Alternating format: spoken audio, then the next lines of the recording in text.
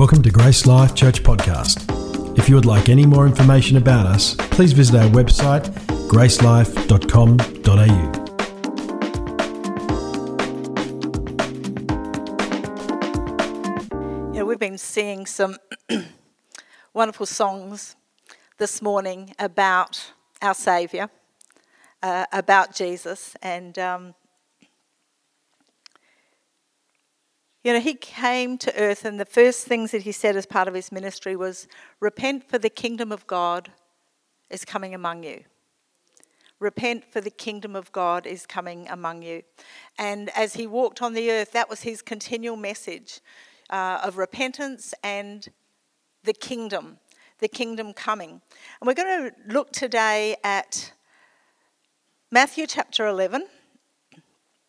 We're going to focus on verses 20 to 30, and particularly the end of the chapter. This phrase just kept jumping out at me, rest for your souls. Rest for your souls. And, I think for many of us, it's just as I sit with people, as I listen to people, there can be a sense of weariness. There's a sense of life's heavy, life's busy, life's full, but not necessarily in a good sense, in a wearying sense. And yet Jesus said that there can be a place where there is rest for our souls. And so I want you to join with me today in exploring what that might look like and how do we get to a place where we have rest for our souls. Matthew chapter 11, the background to this chapter is early in the chapter, John the Baptist is in prison and he sends to Jesus saying, are you the one that we expected, or is it somebody else? He'd been separated from Jesus. And so Jesus said to the disciples, go and tell him of all the miracles that I've been doing, that the deaf hear, the blind see, the dead are raised, the oppressed are set free. And so this is the background then to verse 20. It says, then Jesus began to denounce the cities where most of his mighty works had been done because they did not repent. Woe to you, Chorazin! Woe to you, Bethsaida! For if the mighty works done in you had been done in Tyre and Sidon, they would have repented long ago in sackcloth and ashes. But I tell you, it will be more bearable on the day of judgment for Tyre and Sidon than for you. And you, Capernaum, will you be exalted to heaven? You will be brought down to Hades. For if the mighty works done in you had been done in Sodom, it would have remained until this day. But I tell you that it will be more tolerable on the day of judgment for the land of Sodom than for you. I'm going to tell you the truth, I didn't plan to start on those verses. I was going to start on the verses kind of further on about the rest bit because I kind of thought that, that was good.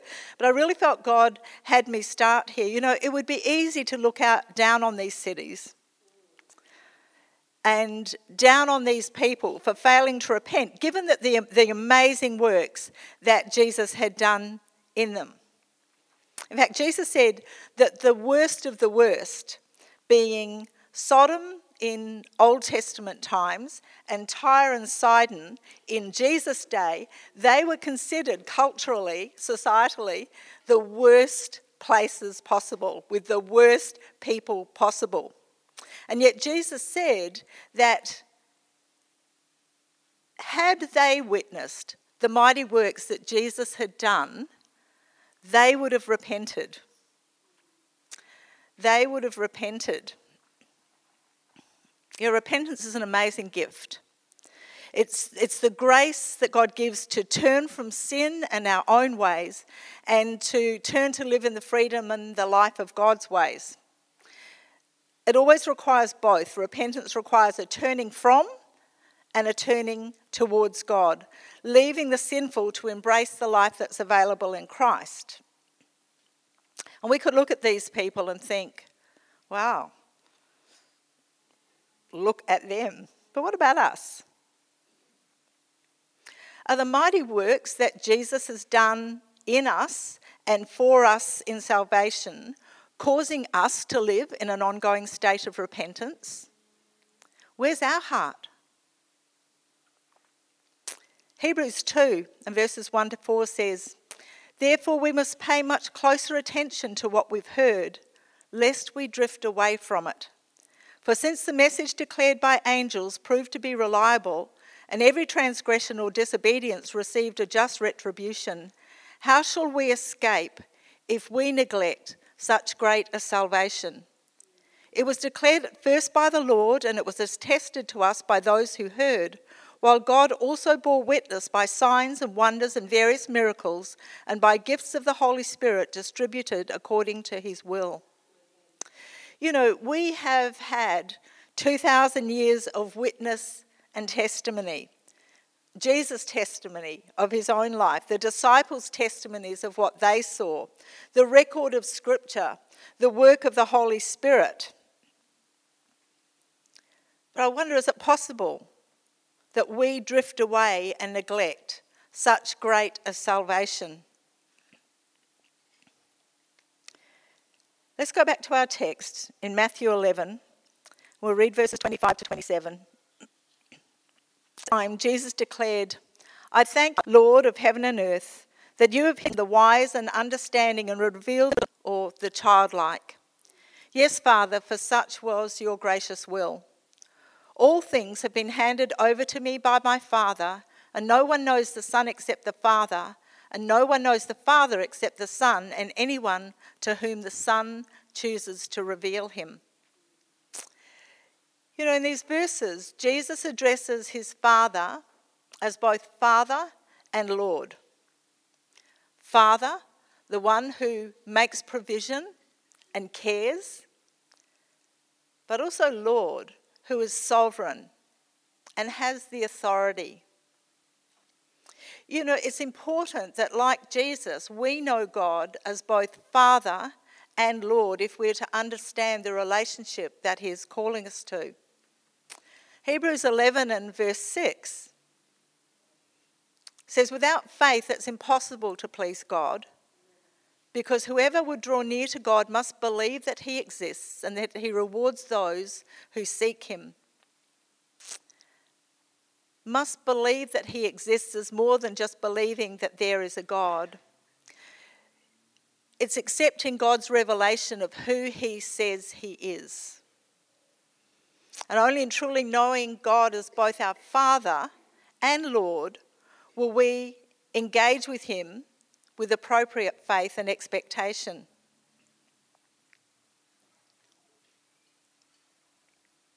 So having set the scene, Jesus then comes to these verses, and they're probably the best known part of this passage of Scripture, verses 28 to 30. "Come to me, all who labour and are heavy laden, and I will give you rest. Take my yoke upon you and learn from me, for I am gentle and lowly in heart, and you will find rest for your souls. For my yoke is easy and my burden is light." Come to me, all who labour and are heavy laden, and I will give you rest. You know, so often this verse is taken as a standalone promise without engaging in the process that Jesus clearly lays out in the following verses for its fulfillment. These verses together are a template for living out our ongoing relationship with our Father God, the one Jesus chooses to reveal to us. It's a template for outworking the great salvation Jesus has made available through his death and resurrection. So who labours and is heavy laden? Because they're the ones that Jesus is calling to himself. Sadly now it's the whole of humanity. But you know, it wasn't always so. In Genesis, we read the account of God creating a man and woman and placing them in a garden which was part of his kingdom, to tend it and to live in its fruitfulness. They were his subjects. They were created to live as citizens of his kingdom, living in the freedom of his provision and his protection. And he didn't need to lord it over them. He came and walked and talked with them in the cool of the evening. He lived in relationship with the people he created. He cared for them, he made provision, he offered relationship, while also giving boundaries in which the man and woman were to live. He revealed himself as both Father and Lord right from the beginning of creation. However, that situation for the man and woman changed when they chose to live outside of God's protection. And deceived by the very angel who'd led a rebellion against God, Satan, the woman disobeyed God's command and sin entered the world. Sin at its root and in all its manifestations incites rebellion against God by offering a life apart from God's will and purposes. You know, people were not created for that, and sin is a cruel taskmaster. Satan, the devil, hates God, and he hates the people that God has created. His purpose has always been to deceive, to incite fear, to steal, to kill, to destroy. People are the objects of revenge against God. And sin involves slavery, it involves hard labour, it involves heavy burdens. We see this picture in Old Testament Israel. In Exodus chapter 2 and verses 23 to 25 it says, "During those many days the king of Egypt died, and the people of Israel groaned because of their slavery and cried out for help. Their cry for rescue from slavery came up to God, and God heard their groaning, and God remembered his covenant with Abraham and Isaac, with Jacob. God saw the people of Israel, and God knew." You know, the children of Israel had gone into Egypt because there was famine in the land and there was food in Israel and in Egypt, and God had made provision through sending Joseph ahead of time so that provision was made for them. But in the passage of time, the relationship changed. And now the children of Israel had grown numerous. They were mighty, but they were also slaves, and they groaned because of their slavery. They cried out for help. They cried for rescue from slavery. I love verse 24. I love the emphasis that it puts. God heard, God remembered, God saw, God knew. There was only one person who was able to change their situation, and it was God. In Hebrews 2 and verses 14 and 15 it says, "Since therefore the children share in flesh and blood, he himself, that is Jesus, likewise partook of the same things, that through death he might destroy the one who has the power of death, that is the devil, and deliver all those who through fear of death were subject to lifelong slavery." This is the human condition. Lifelong slavery to sin and death unless there's a rescue, unless there's a rescuer. 1 John chapter 3 and verse 18 says, "Whoever makes a practice of sinning is of the devil, for the devil has been sinning from the beginning. The reason the Son of God appeared was to destroy the works of the devil." The reason the Son of God appeared was to destroy the works of the devil. Back to our text. "Come to me, all you who labour and heavy laden. Take my yoke upon you and learn from me, for I am gentle and lowly in heart, and you will find rest for your souls. For my yoke is easy and my burden is light." So here's the invitation. Come to him for rest from sin and its lifelong slavery, the labour and the heavy burden. You know, God's provision as a good father is that he's done for us in Jesus' sacrifice, the very sacrifice we've been singing about this morning. He's done what we couldn't do for ourselves. We cannot rescue ourselves from sin. We are unable to deal with sin in and of ourselves. It is only in Jesus. In Exodus, God heard, he remembered, he saw, he knew. He's the same today. He's the same today. When he hears the groaning regarding sin, the slavery, the cry for help, he will respond just as he did in the Exodus. You know, he rescued the nation of Israel out of slavery and bondage. He invited them back into relationship with him to be their God and for them to be his people, his chosen people. And he desired to lead them into a life of provision and grace through dependence on him. This is the Old Testament picture of salvation. And the people of Israel lived happily ever after with God. Or not. Amen would have been good.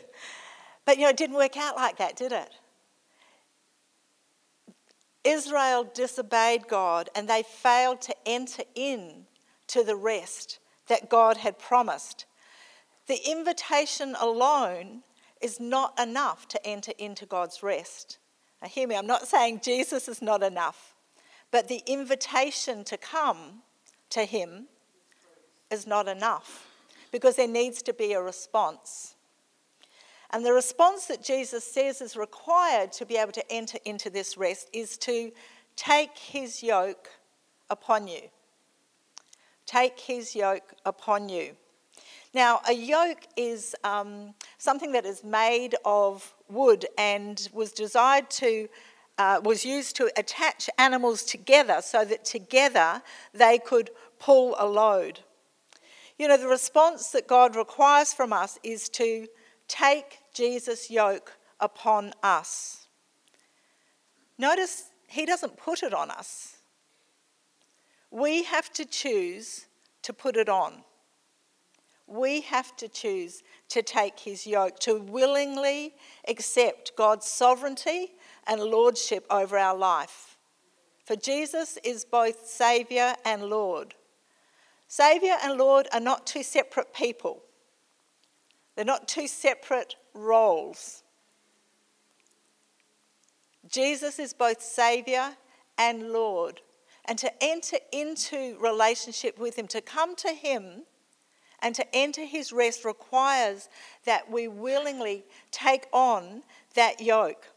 What does it look like to live yoked to Jesus for life? There are a myriad of scriptures that we could turn to. But I'm actually going to turn to an Old Testament scripture which I think describes so well what this yoked life looks like. And it's Proverbs chapter 3, verses 5 to 8.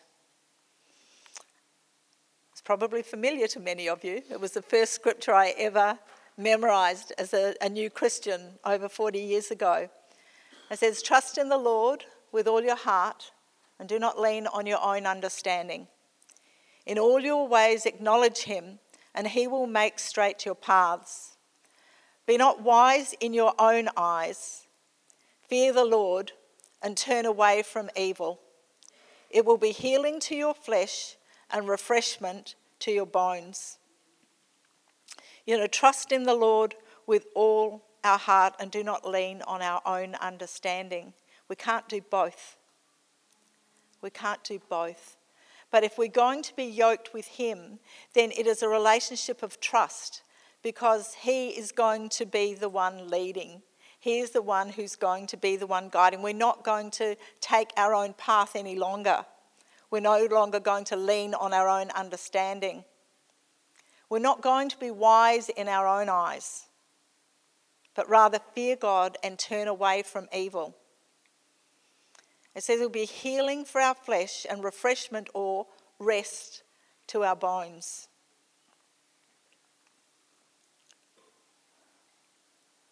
So we come and we take his yoke. And then what happens? Well, he says that the means is to learn from Jesus. Learn from the one who is gentle and lowly in heart, the one whose life is characterized by humility and submission and to surrender to his Father's will and ways. These are really important attitudes that are required for us to engage with our Father God. Jesus has shown us how to live like this way. And now he lives in us to outwork this God life in us by being yoked with him. The yoke and the cross, they're both made of wood and they both have to be taken up daily. It's not something that we do one day and it's all over. This is a daily taking up, a daily being willing to surrender, a daily being willing to walk with him and to let him lead us. Jesus' gift of salvation does not free us to live life our way. It frees us from the kingdom of darkness.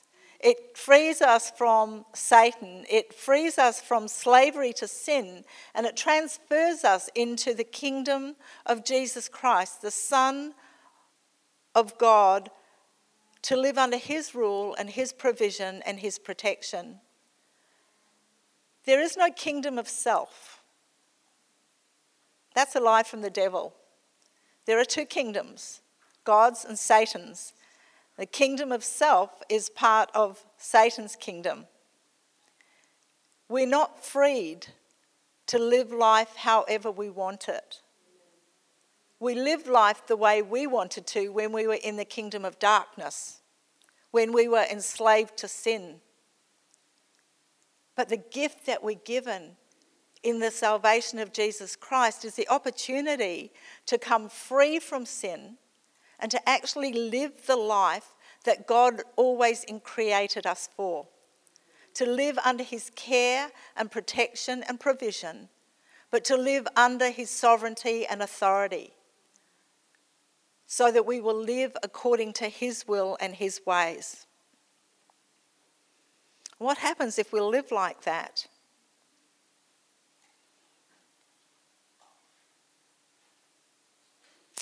It says, you will find rest for your souls. You will find rest for your souls. In Hebrews chapter 4 and verses 9 to 16, God tells us more about what this rest looks like. It says, so there's rest for the people of God. For whoever has entered God's rest has also rested from his works as God did from his. Coming into salvation means that we give up our own works, our own ways, our own way of doing life. And the rest for our soul comes in that we are yoked with somebody who knows exactly how to lead us throughout every circumstance of our day, every relationship, to be able to remain at rest. Rest doesn't mean that we're sitting doing nothing. The very thought of a yoke, you don't put a yoke on an animal for it just to sit there and do nothing. A yoke is something that is used with the purpose of entering into activity, but it's the guided activity. And so this is exactly what we're here. We read of here. We enter God's rest when we rest from our works. Therefore, let us strive to enter that rest so that no one may fall by the same sort of disobedience. He's speaking of the children of Israel in the Old Testament, who didn't enter the rest because they were disobedient to God. For the word of God is living and active. The word of God is Jesus Christ. He's alive. And he's living and active, sharper than any two-edged sword, piercing to the division of soul and of spirit, of joints and of marrow, and discerning the thoughts and intentions of the heart. and no creature is hidden from his sight, but all are naked and exposed to the eyes of him to whom we must give account. That could be a fearful thing if we had to give account for our own works, for our own actions. But when we're yoked with Jesus, there's no fear in giving an account. There's no fear of being naked and exposed before God. He knows it all anyway. What it does, it gives the Spirit of God, the Word of God, permission to continue to work in our lives, just as Vicky spoke of earlier, that she's been walking with the Lord for over 20 years now, and daily is continuing to be transformed and conformed into the image of his Son. This is the invitation, to enter into a daily, moment by moment relationship whereby we are continually conformed. We're going in verse 14. Since then we have a great high priest who has passed through the heavens, Jesus, the Son of God. Let us hold fast our confession. For we do not have a high priest who is unable to sympathize with our weaknesses, but one who in every respect as we are, yet without sin. Let us then with confidence draw near to the throne of grace, that we may receive mercy and find grace to help in time of need. We can come in full confidence. Other translations say boldly, before the throne of grace, the throne of mercy, to receive exactly what we need. Again is that invitation. Align every aspect of our life with whatever we need from God to see that happen. Come up for me, thanks. You know that as I was just preparing, there was words of an old song came. Some of you may know it. I'm not going to sing it. I'll just tell you the words. It says, trust and obey, for there's no other way to be happy in Jesus but to trust and obey. Really simple. In fact, Jesus said that everything that he taught could be received by children. I love it that we have those who are loving God by serving the children in our ministry here, as Vicky has shared. It's not babysitting. It's not just somewhere for them to go so that parents can be here in the service. Jesus said, suffer the little children to come unto me, because of such is the kingdom of heaven. There is an openness, there's a simplicity, a childlike faith that Jesus says we actually need to get back to, that simply trusts him, takes him at his word, and obeys what he says. So my question for us today is, where are we on that journey? Where are you on that journey? Have you heard the invitation to come to Jesus for forgiveness of your sins, to be rescued from the slavery of sin, to be delivered from the kingdom of darkness? If you've heard that invitation today for the first time, you can come. You can come. If you've heard it before and you've responded, then have you taken the steps that Jesus has laid out? Have you willingly taken on Jesus' yoke in every area of your life? Are you moment by moment learning from him? Is your life characterized by the gentleness, the humility, the surrender of Jesus, letting God's ways be the most important in your life? And are you living in the rest that comes from ceasing from your own works and instead joining Jesus in what he is doing as your yoke to him? He says that yoke is easy and that burden is light. You know, if there are areas in your life that don't feel like that, check whether you're yoked to Jesus, doing his will. Because if you are, then it isn't heavy, it's not burdensome. There is no rest in doing our own thing. There's only rest in submitting to the love and grace of God. And if we're not already, is there a place for us to more consciously live in this life of salvation? That we wouldn't be forgetful hearers, that we wouldn't neglect so great a salvation.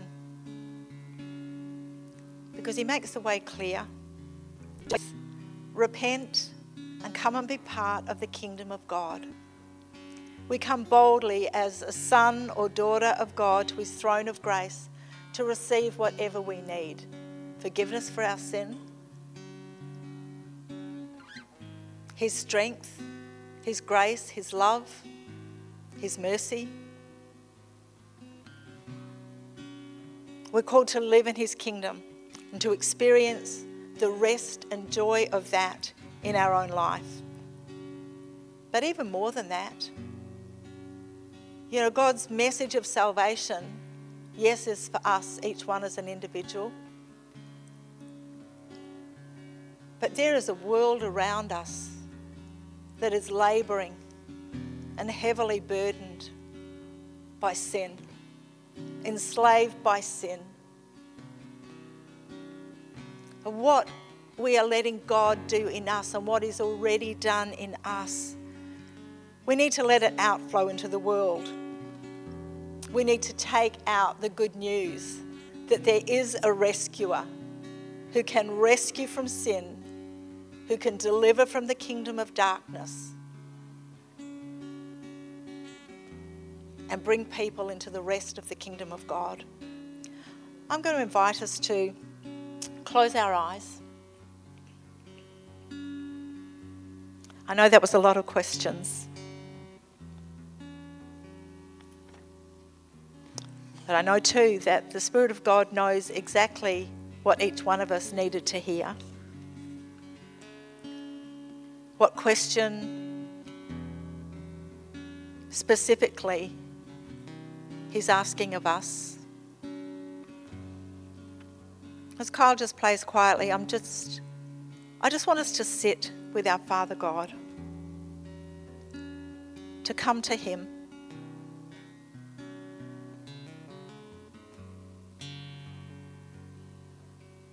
to repent if we need to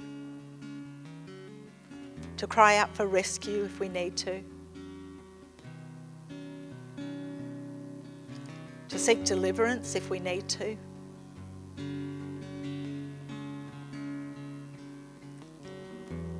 To learn of him.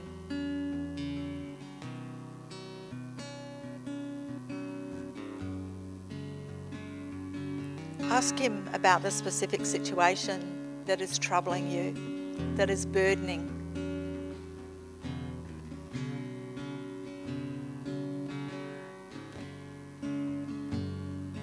Come with an attitude of humility, trusting in what he says above what you think.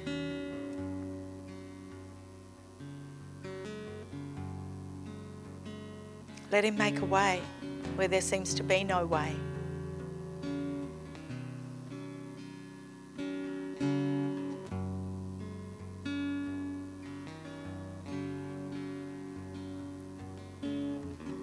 And let the peace of God that surpasses all understanding find a place in our hearts and minds this morning. Find a place in our body.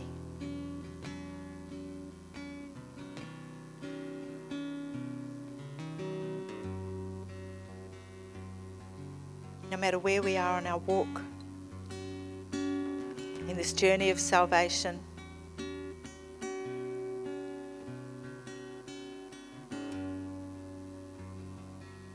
there's always that place to